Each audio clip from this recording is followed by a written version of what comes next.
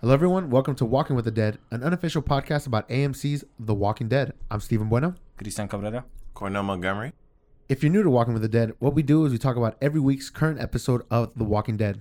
So this week, we're going to be talking about Season 6, Episode 12, Not Tomorrow Yet. And I think, as far as the season goes, this is one of the harder episodes to watch.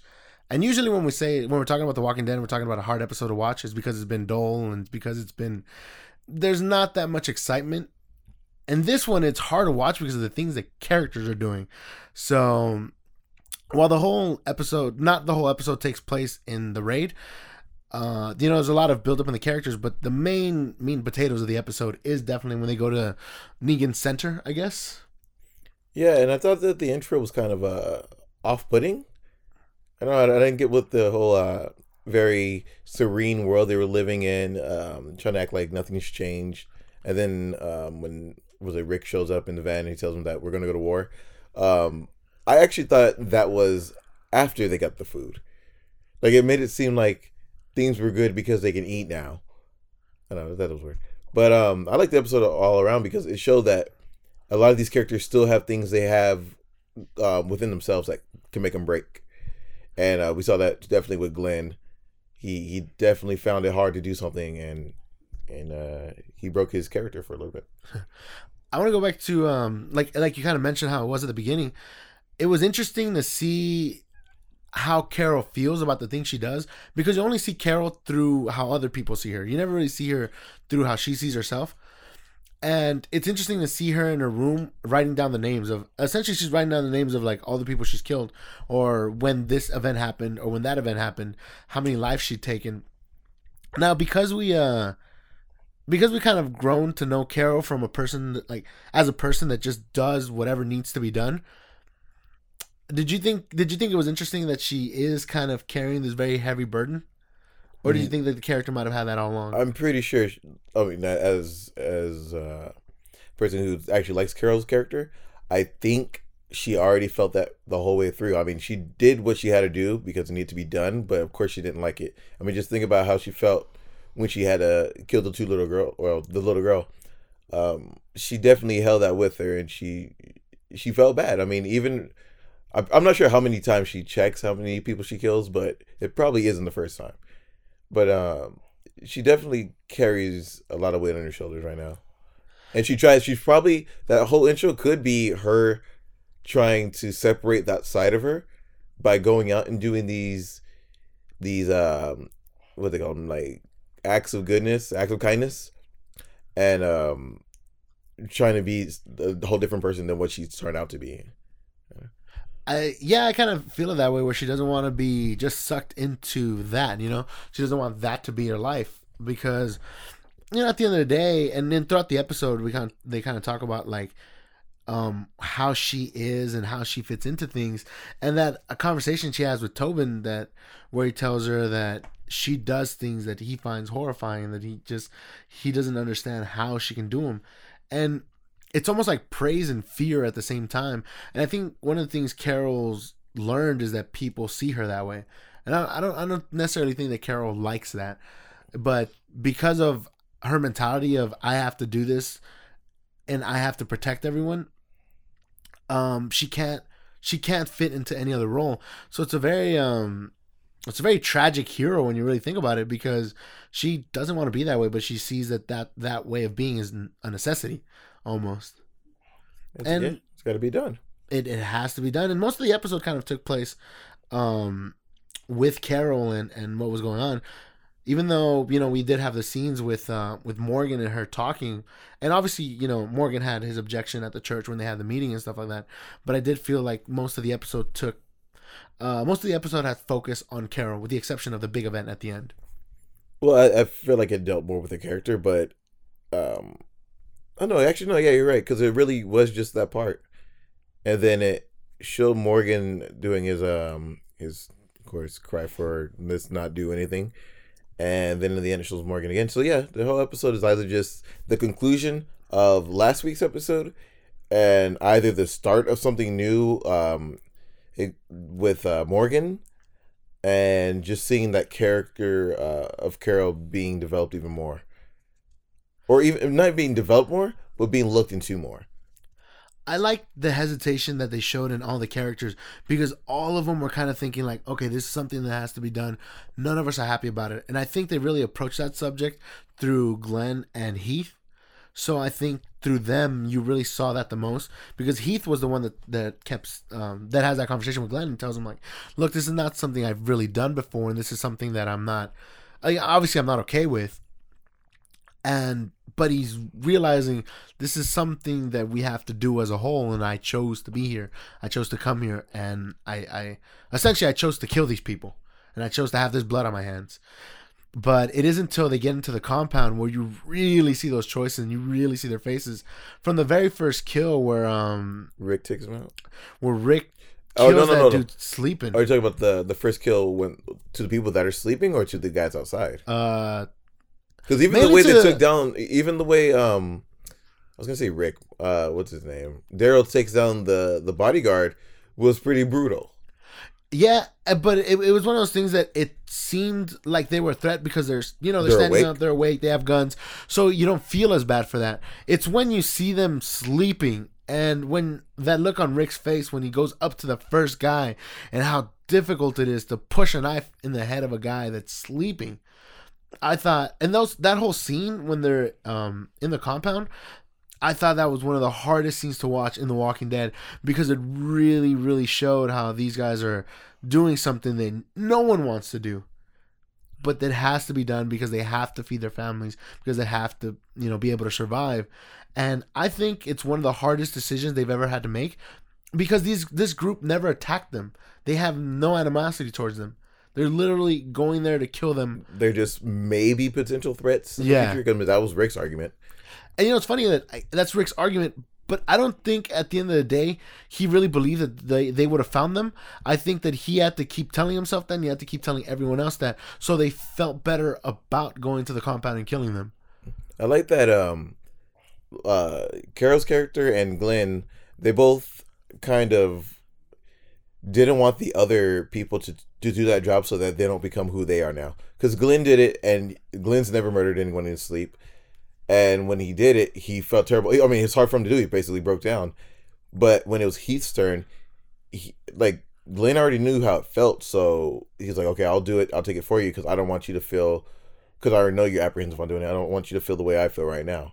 And then same thing with Carol. She tells Maggie, like, what are you doing here? I don't want you to change. I don't want you to turn. And Maggie's been in fights with people, with humans. She's shot, she's killed, she's murdered. Well, not murdered. She murdered the cannibals. So she's murdered, but not to the extent. She didn't want her to be Carol. What's funny is that, that was one of the cool interactions between her and Maggie.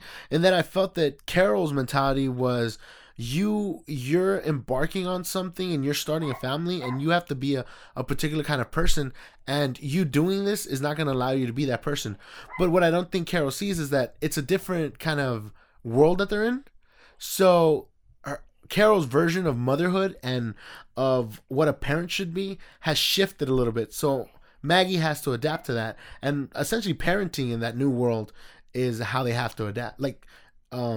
And that's the way in which they'll adapt. And I see that Carol still tries to hold on to that whole 1950s I'm a housewife kind of thing. I mean, and she's not. Like, she lost her daughter, she lost her husband, she's single and she lives at home. She's still making cookies for everybody because she still has that maternal instinct. But Maggie's got that mindset of, I still need to get all this stuff done because my husband's there and I want him to come back safe. But at the same time, Glenn wants her to be safe. So she should have stayed back. She's pregnant. She should have made sure everything was okay. But in the end, I mean, it ended up being the complete opposite. It's just, she screwed up. Let's talk for a second about how badass Jesus can be. And we already knew he was. You don't see it that much, but you kind of know it. And I love that whole, he takes off the jacket, he puts up the like scarf or whatever the hell he's wearing, he puts it up to his mouth, and they're like, what if they see you? Yeah, they're not going to see me. They're not going to see me. I love that. Oh man, I really wish we could have seen him do that much more, because that is a character that I really want to see, be in more scenes. And you only get a glimpse essentially of how badass he is because he does little things here and there, but you never see it. It's always in the shadows. It's always in the dark. But I guess it fits the character's like mystique, you know. Yeah. So towards the end of the episode, we get at the end of the episode, we start seeing this one of the saviors trying to make his way out of the little compound, and they get him down. They get him down to the ground, and you hear on the radio a female voice talking to Rick, telling everyone to lower their weapons. Now, one of the coolest things about that is every time there's a radio, like anytime there's someone on the radio talking to someone and they don't see him, it always brings me back to like Glenn and Rick at the beginning of the series. Hey, dumbass. Yeah, hey, dumbass. And that I don't know why that reminded me of that so much, and just the way she interacted with him.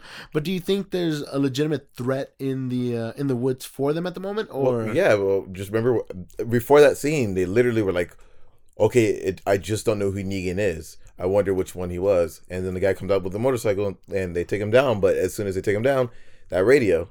So I think that's just a compound to a larger group, the larger society, and that is monitored by cameras. Because they had electricity and that power.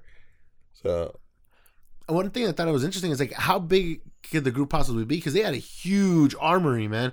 When you saw Glenn and Heath just fall in there, they had weapons all over the walls. They had spears, which I thought was weird. But I mean, I guess when you run out of ammo, why not? But it definitely seemed that they had enough firepower for a small militia. Well, I think the spears are from the other guys. Just take away their weapons. Just cause. Well, yeah. I mean, if they came and they're like, "Okay, we're gonna take you over," like, what are you gonna do with your spear? We got guns, so we're taking your weapons. But we also kind of forgot about Tara, her situation, how she confessed her love, and then also Abraham left Rosalinda. So there's a lot of small things that did happen that are gonna probably lead to something bigger later on. But you definitely saw the loss of love and then the start of one. But Tara she told her that she professed her love for her, so she didn't have to tell her that she had killed before and she's done the same thing. Or she never really killed, did she? She didn't shoot.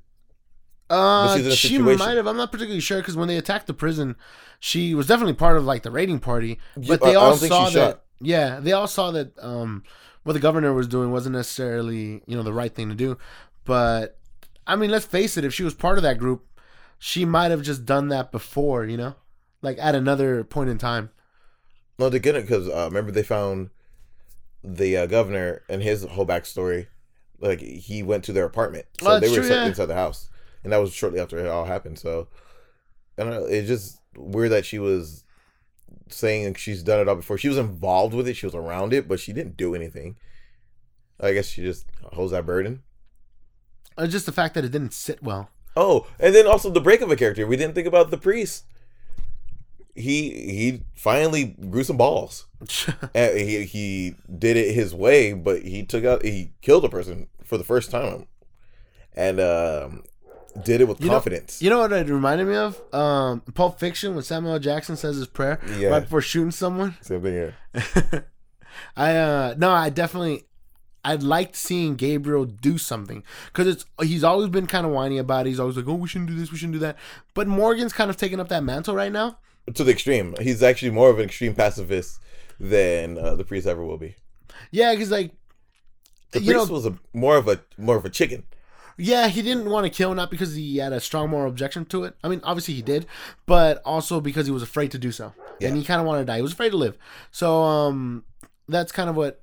It's kind of what Gabriel was, and now it sort of seems like Gabriel's character will turn for the better, or they'll just. I want to see if he's going to be included in more things, or if this is just a precursor to be like, okay, we can get rid of him now, or we can put him in harm's way, and essentially he'll pass away because of that. I thought he was going to die this episode. In all honesty, I was like, okay, in this scene, he's coming up to him and he's going to freeze up and get shot, but. That was the complete opposite. So, what do you think Morgan was building at the end of the episode? I have no idea. I was trying to think about what it could be, and I have no idea. I thought it was a prison or like a little jail cell. Or that could be it. Because Morgan talks about giving someone a choice and having them make that decision. Well, the cheesemaker essentially gave Morgan that choice by putting him in a cell. Maybe it's a cheese wheel. Cheese Will. He's crying because he doesn't want to make cheese. He's like, no, I can't forget my buddy. But yeah, it was definitely an interesting episode. And like I said, it was one of the harder episodes to watch because of that whole them having to go into a group of into a foreign group with who they've had no problems with ever and murder them in their sleep. The first time they were the mercenary, like they were being a mercenary for a group of people that they just barely met, and then also being the Raiders for the first time. Yeah, it definitely is them being the Raiders, because even like during the time of the governor when they go into the town, I mean they saved the people. Yeah, they were going after one person, liberating, you know. And in this situation, it was we're gonna take them out and everything, and possibly even take their ammo and stuff, but they were doing it just in case, and that could be what all these other groups were doing beforehand too. So now their mentality of what the group should do is more for their survival versus the betterment of humanity. So the only person speaking for humanity is Morgan. Well, everybody else is on the same side of we need to just save ourselves. It'll be interesting how this plays out, especially because at the end of the episode, we do hear that Maggie and Carol have been taken. Now, we know that Carol's a big contender, dude. Like, she can definitely fight back. And we know that Maggie can to an extent, too. But everyone's just kind of expecting this to be a precursor to Glenn. Yeah, it's definitely going to be. Throughout the episode, you know, we see Glenn looking at all these photos on the wall of people getting their face bashed in. So, I think they're laying the groundwork. I would love for it to not be the case, but it seems like that's where that's going. It has to. I mean, I really want that payoff. I mean, it sounds terrible, but I want what I read to happen finally. Well, we'll see what happens within the next coming weeks. Thank you guys for listening to this episode of Walking with the Dead. If you want to find out more of our podcast, you can head on over to filmbook.com. That's film-book.com, and either search for Stephen Bueno or Walking with the Dead. And if you want to check out some of the stuff we do outside of these podcasts, you can go ahead and find us at youtube.com/League of Gents. That's LEAGUEOFGENTS. Or you can find us on Facebook by going to facebook.com/League of Ordinary Gents. That's GENTS. If you listen to this podcast on iTunes or any other podcast services, go ahead and rate and review this episode. If you listen to this podcast on YouTube, go ahead and hit that thumbs up video and leave a comment in the comment section. We definitely want to hear from you guys.